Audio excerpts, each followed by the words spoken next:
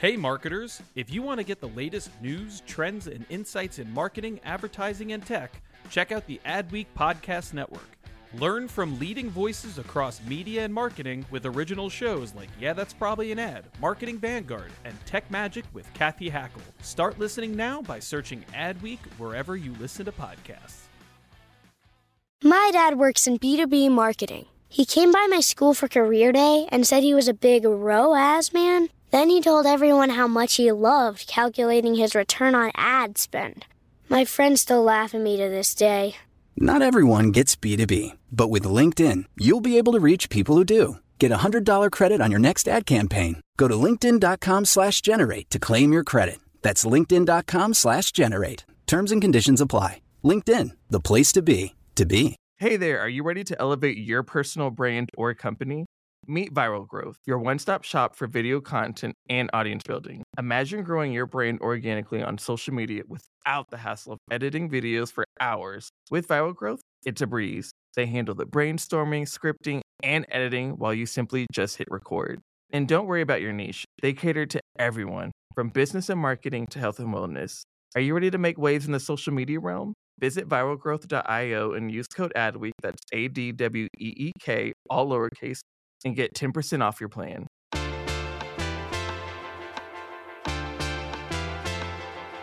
Hey, you're listening to Yeah, That's Probably an Ad. I'm James Patterson. I write a lot of books, probably too many books. I was in advertising, but I've been clean for over 25 years. And I'm David Greiner. I'm the international editor with Adweek. So excited to have James Patterson here, best-selling author. I believe last I heard, you had sold 400 million copies. I'm sure if I refreshed, We've it sold would probably 10 be up since to. then, yeah. And it is such an honor to have you on the show. We're here to talk today about your memoir coming June 6th. The memoir is called James Patterson by James Patterson, Stories of My Life. It's an interesting time in your career to write a memoir. What made you decide of all the fiction, all the work you've done? COVID made me do it. Well, I was locked in this office that you can see behind me, and my wife basically locks me in here from 7 in the morning till 6 at night. 7 days a week. She's a greedy little woman, and so I had a lot more time on my hands, and I started writing down the stories. And the memoir, it's just nothing but stories, which I think makes it a little different than most, and I think engaging. And we've been lucky that the people who've read it so far really are, they've said really, really, really nice, ridiculously nice things. So yeah. Well, I'm sure most of our listeners know that you, as you mentioned, got your start in advertising. We will be talking about that, of course. Almost got finished, but I got out.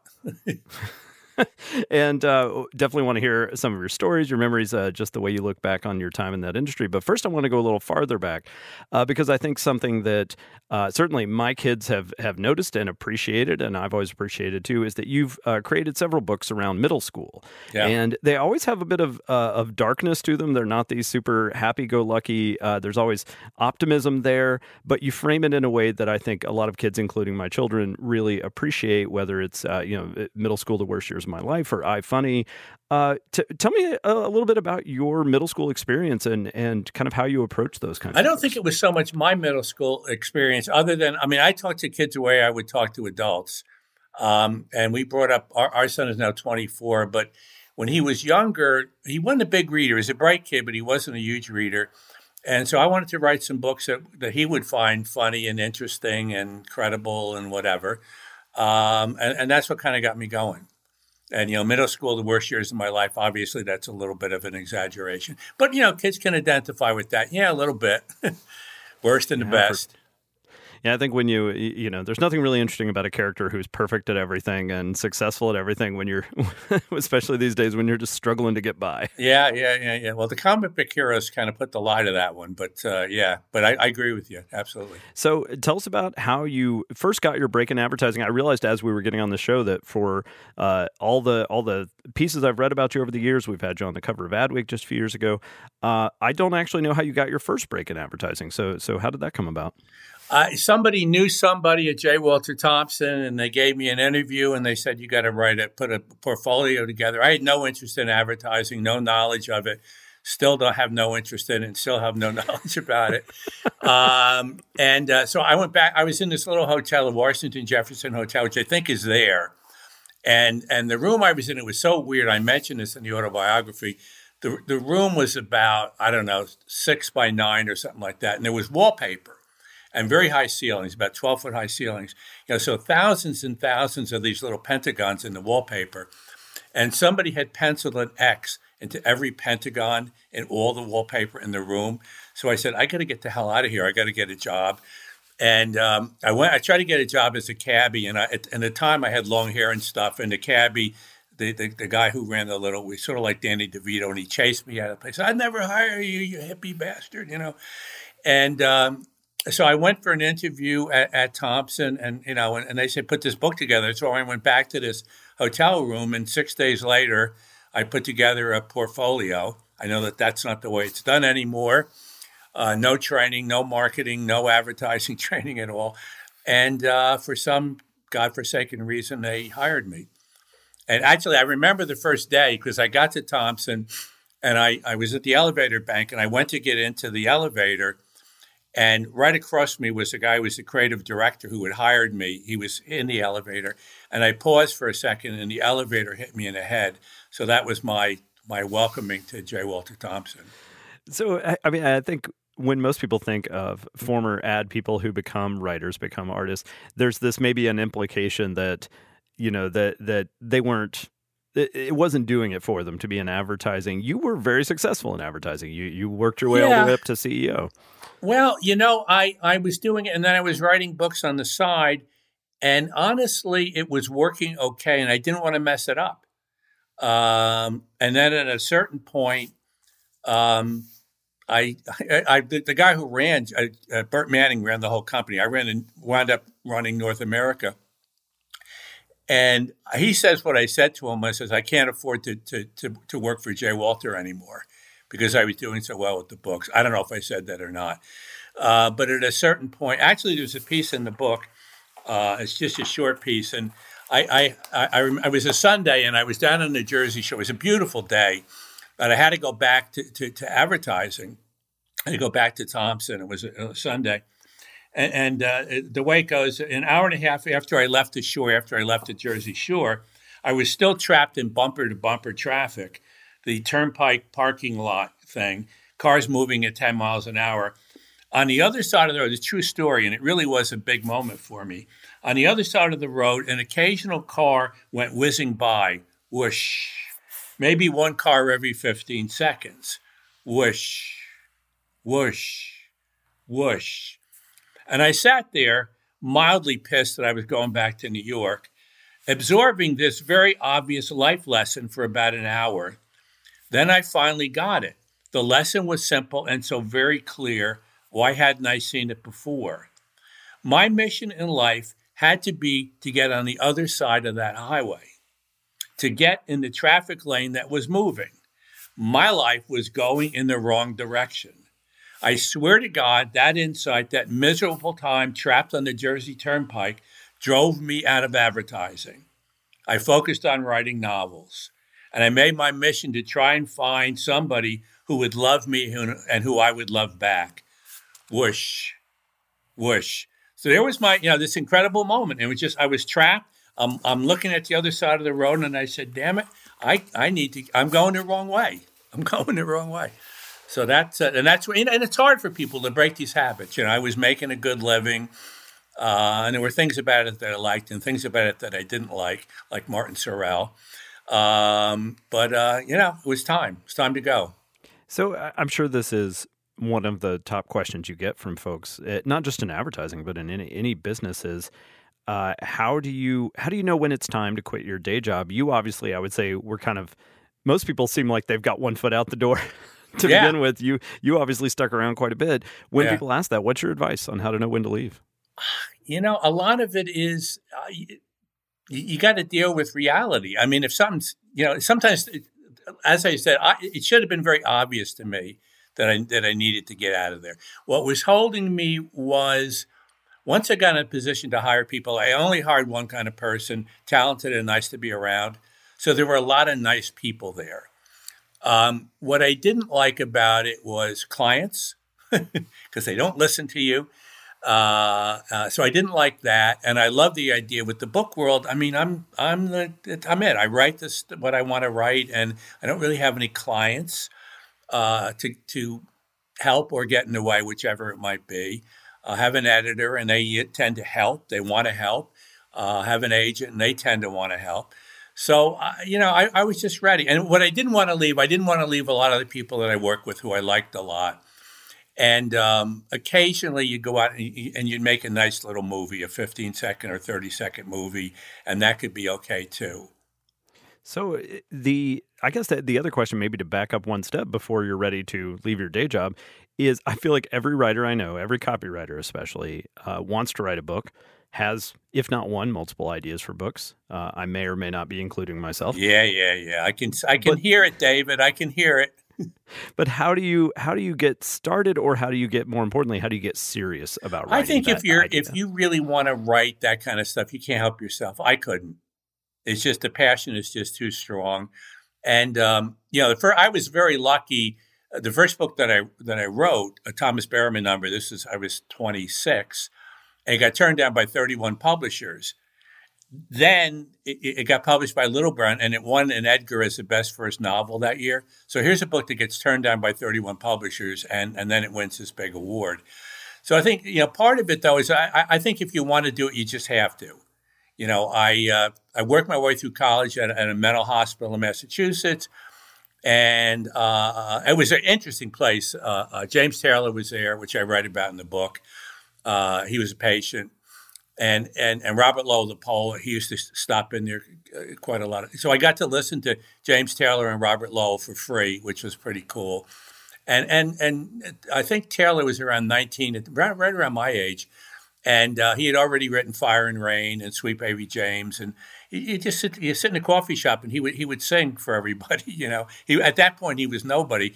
But I was writing at nights. And I somebody said you're lucky if you find something you like to do, really love to do, and then it's a miracle if somebody will pay you to do it. So that was my deal. I found something that I love to do. I love to write, even ads, up to a point, and then somebody would pay me to do it. And the problem with the advertising is you couldn't the stuff that you really liked wouldn't necessarily get bought. Like, this is a bit of a joke, but my favorite ad line that I wrote was Schlitz. Remember Schlitz beer? Schlitz shits with a Z. What do you think? Memorable, right? I love it. All right, we're going to take a quick break, and then we'll be right back with James Patterson. Hey there, podcast fam. Are you ready to break free from the social media rut? Hold on to your hatch, because we've got just the thing for you. Meet Viral Growth, your one-stop shop for leveling up your online presence. Whether you're a personal brand or a company, they've got the tools and know-how to take you to the next level. With Viral Growth, forget about those endless hours of video editing. They handle everything from brainstorming to polishing your content, so you can just focus on being awesome. And guess what?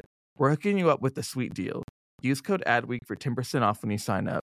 Ready to take your social media game to the next level? Head on over to viralgrowth.io and let's turn those digital dreams into a reality. My dad works in B2B marketing, but I never really knew what that meant. Then one day, my dad came by my school for career day and told everyone in my class he was a big MQL man. Then he just kept saying things like, the more MQLs, the better, over and over.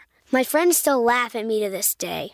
I think it means marketing qualified lead. One thing's for sure, I'll be known as the MQL man's kid for the rest of my days. Why couldn't you just be a fireman or a lawyer? Why? You ruined my life, Dad.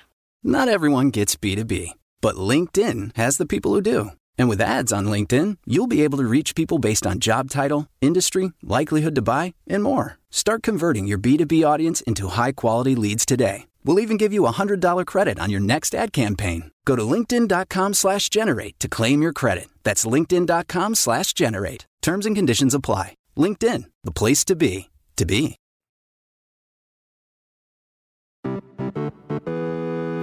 We're back. Continuing our conversation with James Patterson. Did you have a moment where you realized, and maybe this is tied to deciding when to leave, but realizing I'm successful? I mean, is it when you win that first Edgar Prize with your first book? Do you ever get there? Is there some number where you really said, "Oh, I'm actually this is going really well for me"? I don't know. The successful thing doesn't really mean that much to me. I've never really thought about it. I don't think of one of the things that I'm fortunate about. I grew up the river up the Hudson River in Newburgh, New York, small town, tough little town, and I still look at the world like a kid from Newburgh, New York. So I've done a couple of books with President Clinton, and that's like, shit, are you kidding me? I'm doing books with President Clinton. I just did a novel with Dolly Parton. Same thing. I get to go on stuff on Adweek or whatever. It's just, it's a kick. I enjoy it. I don't work for a living. I play for a living. And, it's just, I'm very fortunate. It's so, and very fortunate to be able, I don't think about successful. It's just not part of my deal. I sell a lot of books. I probably write too many books, but I like it. Do you feel like that advertising really did? I've seen you've commented on this before, but I'm really curious to hear more about it, whether that time in advertising really helped fuel the marketing behind your books and that you were able to really get involved. Or, I mean, were you really helping shape that strategy? I don't think about strategies in marketing. It's just not my gig. In terms of the books, I want to write about stuff that I find interesting, stories that I think I would want to read. And then I do think a little bit about, well, would other people want to read it? And that's kind of it. Like I wrote a nonfiction about John Lennon. I'm really interested in John Lennon. And I was living on Central Park West when he got shot. I was on 63rd Street, and I went up there that night. So I was outside the Dakota, the night he was shot. I was in the crowd in Central Park when they did that big memorial, and they held up the sign, why. There was a big, sheet that they hung up that just said why. And weirdly, I'm in Florida now, and our house is attached by a bridge to another obnoxiously large house. But Lennon and Yoko Ono, they owned that, and they used to live there. So I had all these connections, and I just felt like writing about Lennon, and I did. So it's passion for me. I don't really think about the marketing stuff. I mean, I will sometimes if I sit down and write a bunch of ads for the books, which I'd prefer not to do, but I do it anyway. I mean, I'll go in and I'll write 10 ads and go into the studio and do 10 ads in 90 minutes, and I'm done. That's it. Do you stay on top of the ad industry and how it's changed, or no? It behind you? I wasn't that interested when I was doing it, and I'm really not interested now. You see some stuff. I mean, I don't know if it's my favorite. Probably my favorite is, I think it's E-Trade, where they got that like 3 or 4 year old kid, and they sort of pretend like he's a retired Navy SEAL or something. And they come to him and they tell him, the trouble that people are having with their finances, and he's not interested. And then they say something to him. He says, I'll get my onesies. I love that. I don't know if it's good. I like the progressive. I think it's progressive, where the guy lectures all those people about acting like their parents and to stop, which is very, very funny.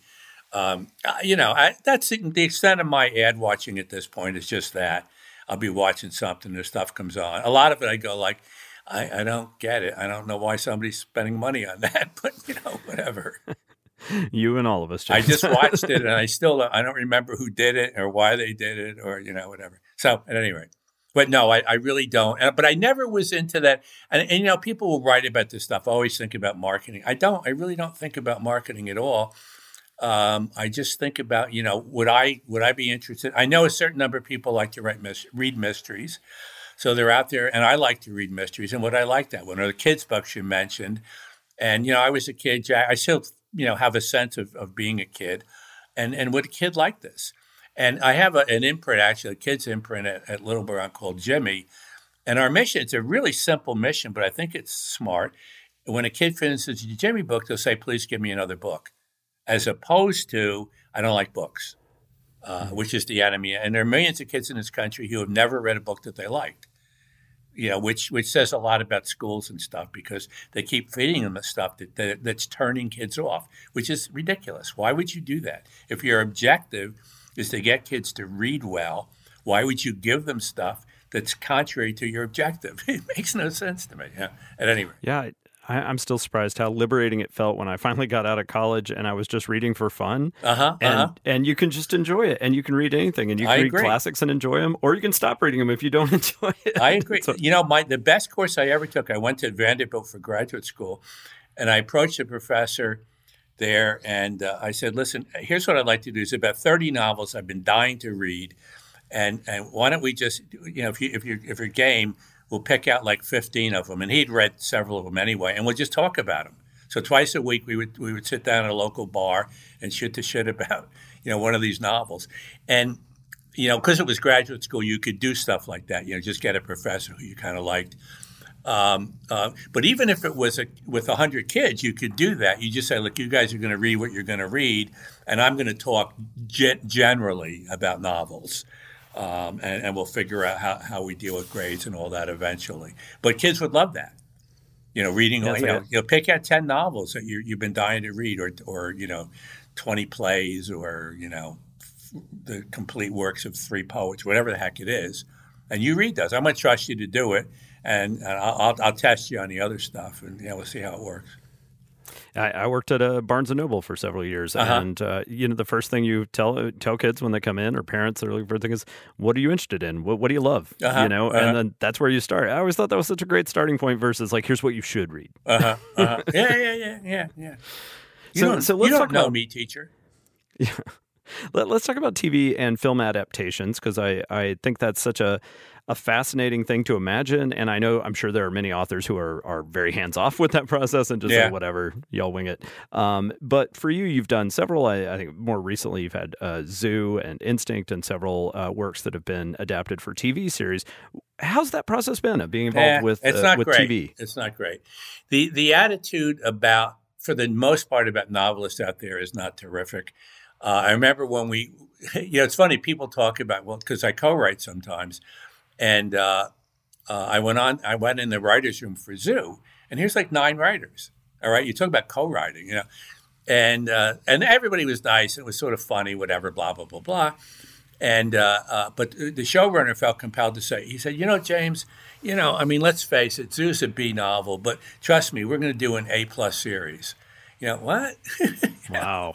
Yeah. I just kind of laughed or whatever. Unfortunately, they did not do an A+ series, and I knew they wouldn't, because it needed to be a feature, because it's just too on the budgets for network television. I knew they couldn't do it because it requires such an ambitious concept. You really had to produce that one. It had to be bigger than what they could do on $3 million a show or whatever the hell it was. It just and they did a decent job with it, but you just can't do that. The kids thing, I did middle school the worst years of my life. I was pretty involved in that production, and I thought that turned out reasonably well. And now they're a little bit more. I was involved. We did the Jeffrey Epstein thing on Netflix, Filthy Rich, and they involved me in that a bit. And we got a bunch. Amazon is just greenlit an Alice Cross series, so that'll be interesting. So it's a mixed bag out there. It's I would never write a Hollywood novel, but if I did, I have my first line, "Hello, I lied." So it is what it is. And it's not they're bad people. It's just that there's a lot of fear in the air. People are always afraid they're going to get fired, make the wrong mistake or whatever. And the writers in particular just feel they have to fight you, because they're so used to having to fight for everything. Every word, because it's like, cut it, get the writer in here, rewrite. What? There's nothing wrong with this script. Well, the way you're describing it sounds like almost literally the opposite of what you were saying you loved about getting into writing novels. Yes. It's getting to have this canvas that you could control completely. The tragedy is that I love movies. I'm addicted to them. I love, a lot of the series on, whatever, Netflix. And, so I'm dying to have something where I go like, what, I'm really like Michael Connelly is a good friend of mine. He writes a lot of novels, and he had one bad movie, weirdly directed by Clint Eastwood, but then he has now Lincoln Lawyer, which was a pretty good movie, and now the series is pretty good, and he has Bosch. So he's been really lucky, and that pisses me off because I like movies more than he does, and but whatever. So, but it's it is what it is. Any other stories as you were writing when you sat down to write the memoir? Was it that you felt like you already had a mental list of stories, or did some just kind of percolate to the surface as you were writing the others? Sometimes they would percolate to the surface as I was writing a chapter, and I would add. And I was writing about. I went to a Catholic high school and whatever, and I was writing about being in New York City. I went to also a Catholic undergraduate at Manhattan College. I started writing about Manhattan College, and I remembered this story about the way it was at Catholic high school. And people don't believe this stuff. They go like, "No, come on, seriously." We had a brother for I think it was sophomore and junior year for science and math. So we had him twice a day, and he would come in every class he'd come in and go, "Gentlemen," and I use the term loosely. Anybody that doesn't have their homework, please stand. And for the most part, I was not a masochist, so I mostly would have my homework. But let's say I didn't. He'd come up to me and go, "James, yes, brother, do you know what's going to happen now?" "Yes, brother." And he would swing he was a big guy, 6'3", boom, right across the face. And then he'd go to the next kid, like Bob Hatfield, my friend. And Hatfield would say something like, "Brother, you can skip the preliminaries, just hit me." And that was, at any rate, that popped up in the middle of a chapter that I was actually going to write about being in college in New York. So it was a little bit of, you never knew for sure. And I would add stuff sometimes that, and advertising stories. There was a guy, and I guess this has to do with, I don't know, whatever skill set I had that made me fairly successful in advertising. But there was an account guy there, very funny Southern guy. And he couldn't stand me at first because I was relatively young and I was running a lot of stuff. And you had to be relatively sure about what you're doing there. And the track record was good. And but he just found me to be kind of cocky. But after a while, he had the line. He said, "If Patterson says a grasshopper can pull a plow, hitch up that little motherfucker." Which is... whatever. And once again, you're not going to follow anybody blindly. But the general thing was like, trust within reason this guy's instincts, at least about, because, the difficulty of a lot of people cannot look at this storyboard or this piece of paper, whoever they present now, and see the movie, and sometimes it does require some trust that, no, this is going to be funny and we really know what we're doing. And let me go through it again and try to get you to see what's going to happen when it's a film. But for some clients, it required a lot of trust. And now I imagine it's harder than ever because, people see so many movies, they all think they're experts. So that makes it, I think, even harder probably. Do you have any, maybe this sounds too lofty, based on the way you've described it so far, but do you have any goals or hopes for the memoir in the sense of what it leaves people with? I'm hoping for the either a Pulitzer or Nobel Prize. Probably not going to happen. No, the great thing about what's happening here, I don't know these people, but, like Ron Howard said that the book was addictive. And there's a guy, Bill McRaven, Admiral McRaven, he ran the Navy SEALs, and then he ran the University of Texas university system. And he's written a couple of books like Make Your Bed, which has sold about 3 million copies. And he said it was the most entertaining book that he had read in 50 years, which is, and that's the kind of, we're getting stuff like Hillary Clinton and Howard and Patricia Cornwell compared it to A Movable Feast, which I find to be a little over the top, but I'll take it. Bob Woodward, who's wonderful, and I admire him. I don't know him, but he said, "I felt I was interviewing Patterson under the highest permissible dose of sodium pentothal, the truth serum, for hours." And he spilled the whole story of his truly astonishing life, which was, it's like cool shit. And for the most part, I think people will really enjoy it. And people are just going like, what's good? I think people will like this. Occasionally people go, it's not my cup of tea, and that's fine. But it is tea.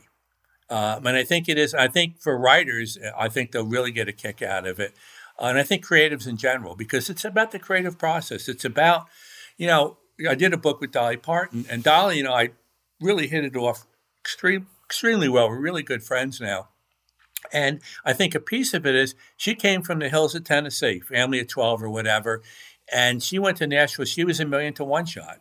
I came to New York. I was $1 million to one shot. We get it, you know. And the book we wrote, Run Rose Run, a novel, which has just been bought for the movies. And part of the fun about the book is it's $1 million to one shot. And the woman in the book has all the talent in the world. She's young and she's on the run from something. You don't know what it is.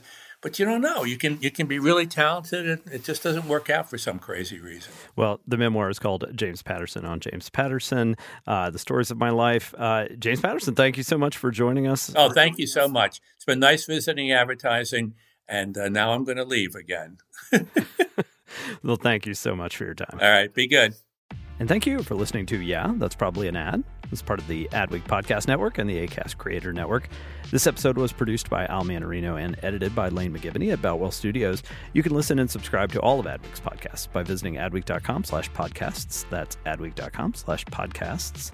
Stay up to date on all things in the Adweek Podcast Network by following us on Twitter at Adweek Podcast. That's at Adweek Podcasts.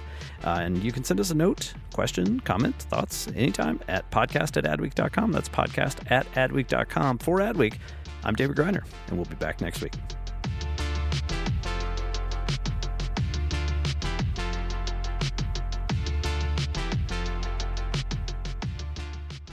Hey there, are you ready to elevate your personal brand or company? Meet Viral Growth, your one-stop shop for video content and audience building. Imagine growing your brand organically on social media without the hassle of editing videos for hours. With Viral Growth, it's a breeze. They handle the brainstorming, scripting, and editing while you simply just hit record. And don't worry about your niche. They cater to everyone, from business and marketing to health and wellness. Are you ready to make waves in the social media realm? Visit viralgrowth.io and use code ADWEEK, that's ADWEEK, all lowercase, and get 10% off your plan.